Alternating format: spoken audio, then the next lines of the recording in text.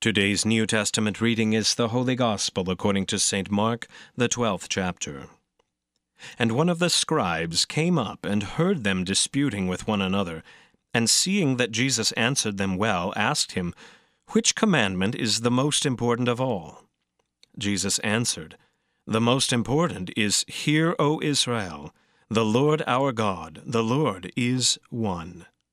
And you shall love the Lord your God with all your heart, and with all your soul, and with all your mind, and with all your strength. The second is this, you shall love your neighbor as yourself. There is no other commandment greater than these."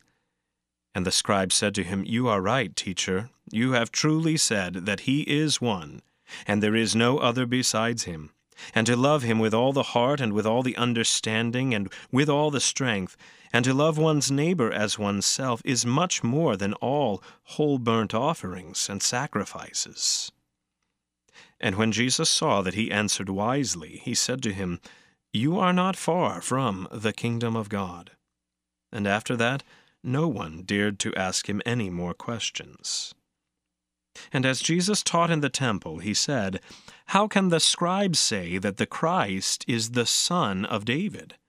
David himself in the Holy Spirit declared, 'The Lord said to my Lord, Sit at my right hand until I put your enemies under your feet.' David himself calls him Lord. So how is he his son?" And the great throng heard him gladly. And in his teaching he said, "Beware of the scribes, who like to walk around in long robes and like greetings in the marketplaces, and have the best seats in the synagogues and the places of honor at feasts, who devour widows' houses and for a pretense make long prayers. They will receive the greater condemnation." And he sat down opposite the treasury and watched the people putting money into the offering box. Many rich people put in large sums. And a poor widow came and put in 2 small copper coins, which make a penny. And he called his disciples to him and said to them, "Truly I say to you, this poor widow has put in more than all those who are contributing to the offering box. For they all contributed out of their abundance, but she, out of her poverty, has put in everything she had, all she had to live on."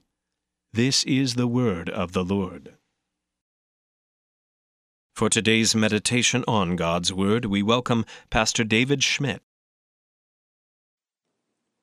In the name of Jesus, Amen. I have been on both sides of the classroom. I've been a student and I've taught confirmation classes. Having been both a student and a teacher, I can tell you there are 6 words that every teacher hates. Those 6 words are, "Will this be on the test?" Teachers hate that question because implicit in that question is, what are you telling us that we can ignore? What are the things you have been teaching that are not important? A student wants to know the bare minimum to study and still satisfy the requirements of the test. And this is how we often relate to the law of God. What is the minimum I can do and still be okay? And it's that kind of relationship with the law that leads to a question that is posed to Jesus in Mark chapter 12, starting at verse 28. A scribe asked Jesus, "What commandment is the most important of all?" You see, the scribes and the Pharisees were very concerned with the law, and they had distinguished 613 laws in the Old Testament.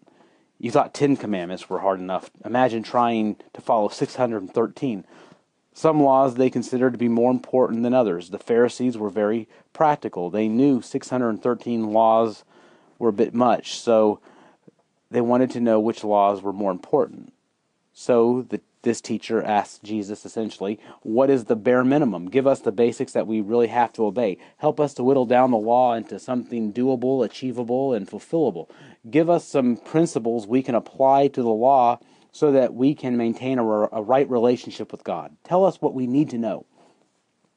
When we operate under the law, we ask similar questions. We think to ourselves, how often do I have to go to church? How often should I be in God's Word? How much money do I have to give to the church? Our motivation for keeping the law becomes one of 2 things, pride or fear.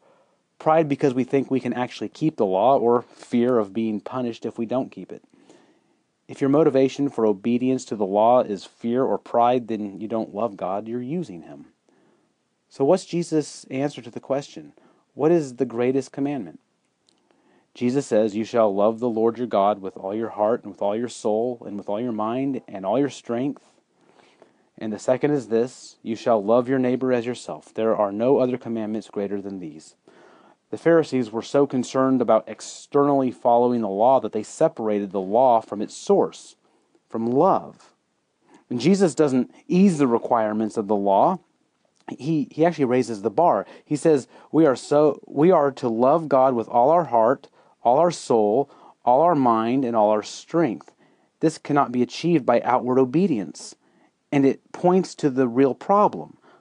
Our hearts are fallen. Our souls are fallen. Our minds are fallen. And we are weak. And then to make matters worse, he connects love of God with love of neighbor. It is impossible, according to Jesus, to love God and not love your neighbor. Jesus doesn't whittle the law down into something doable. He makes it impossible. Jesus says the motivation for keeping the law is love. Love for God that spills out into love for neighbor. If you are motivated by love, then you don't ask how often you have to go to church. You just want to go to church. You don't ask how often you need to be in God's Word. You just want to read God's Word. You don't ask how much you have to give. You just want to be generous. You see, love has no agenda. It's not trying to get anything in return for what you do. And the only way to be freed from pride and fear, to truly love, is to see love and to experience love.